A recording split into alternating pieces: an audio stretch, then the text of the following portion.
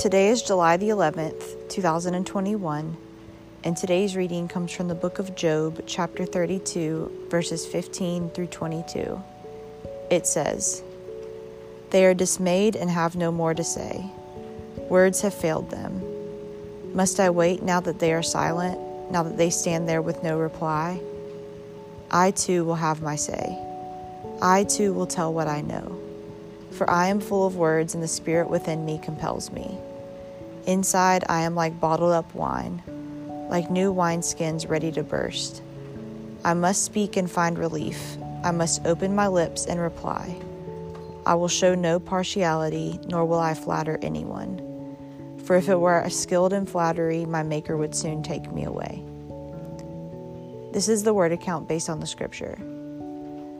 We are so cautious about causing offense that we are willing to allow truth to be silenced.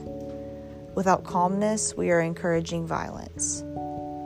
When we silence our beliefs for the sake of others' comfort, we are allowing lies to spread and watching the lost walk further away from home.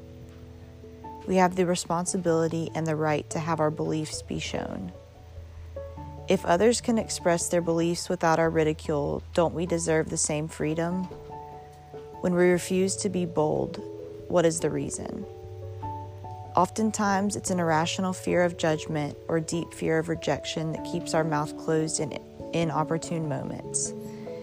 We think that people would be offended by our beliefs if we were honest and open. But our fear and timidity has led us to a lot of lost souls crying for help with no reply. They will never meet Jesus if we do not boldly testify. That does not mean you have to shout it from every rooftop, but it does mean that you mention God when in the midst of discussions. Offending someone is the least detrimental of the possible repercussions. I would rather cause a moment of discomfort than watch a friend spend eternity in bondage. I would rather not be popular if it means that I cannot be honest. Pray about your boldness and the motivation behind your conversations. This world is ripe and ready for conversations that are saving. Amen.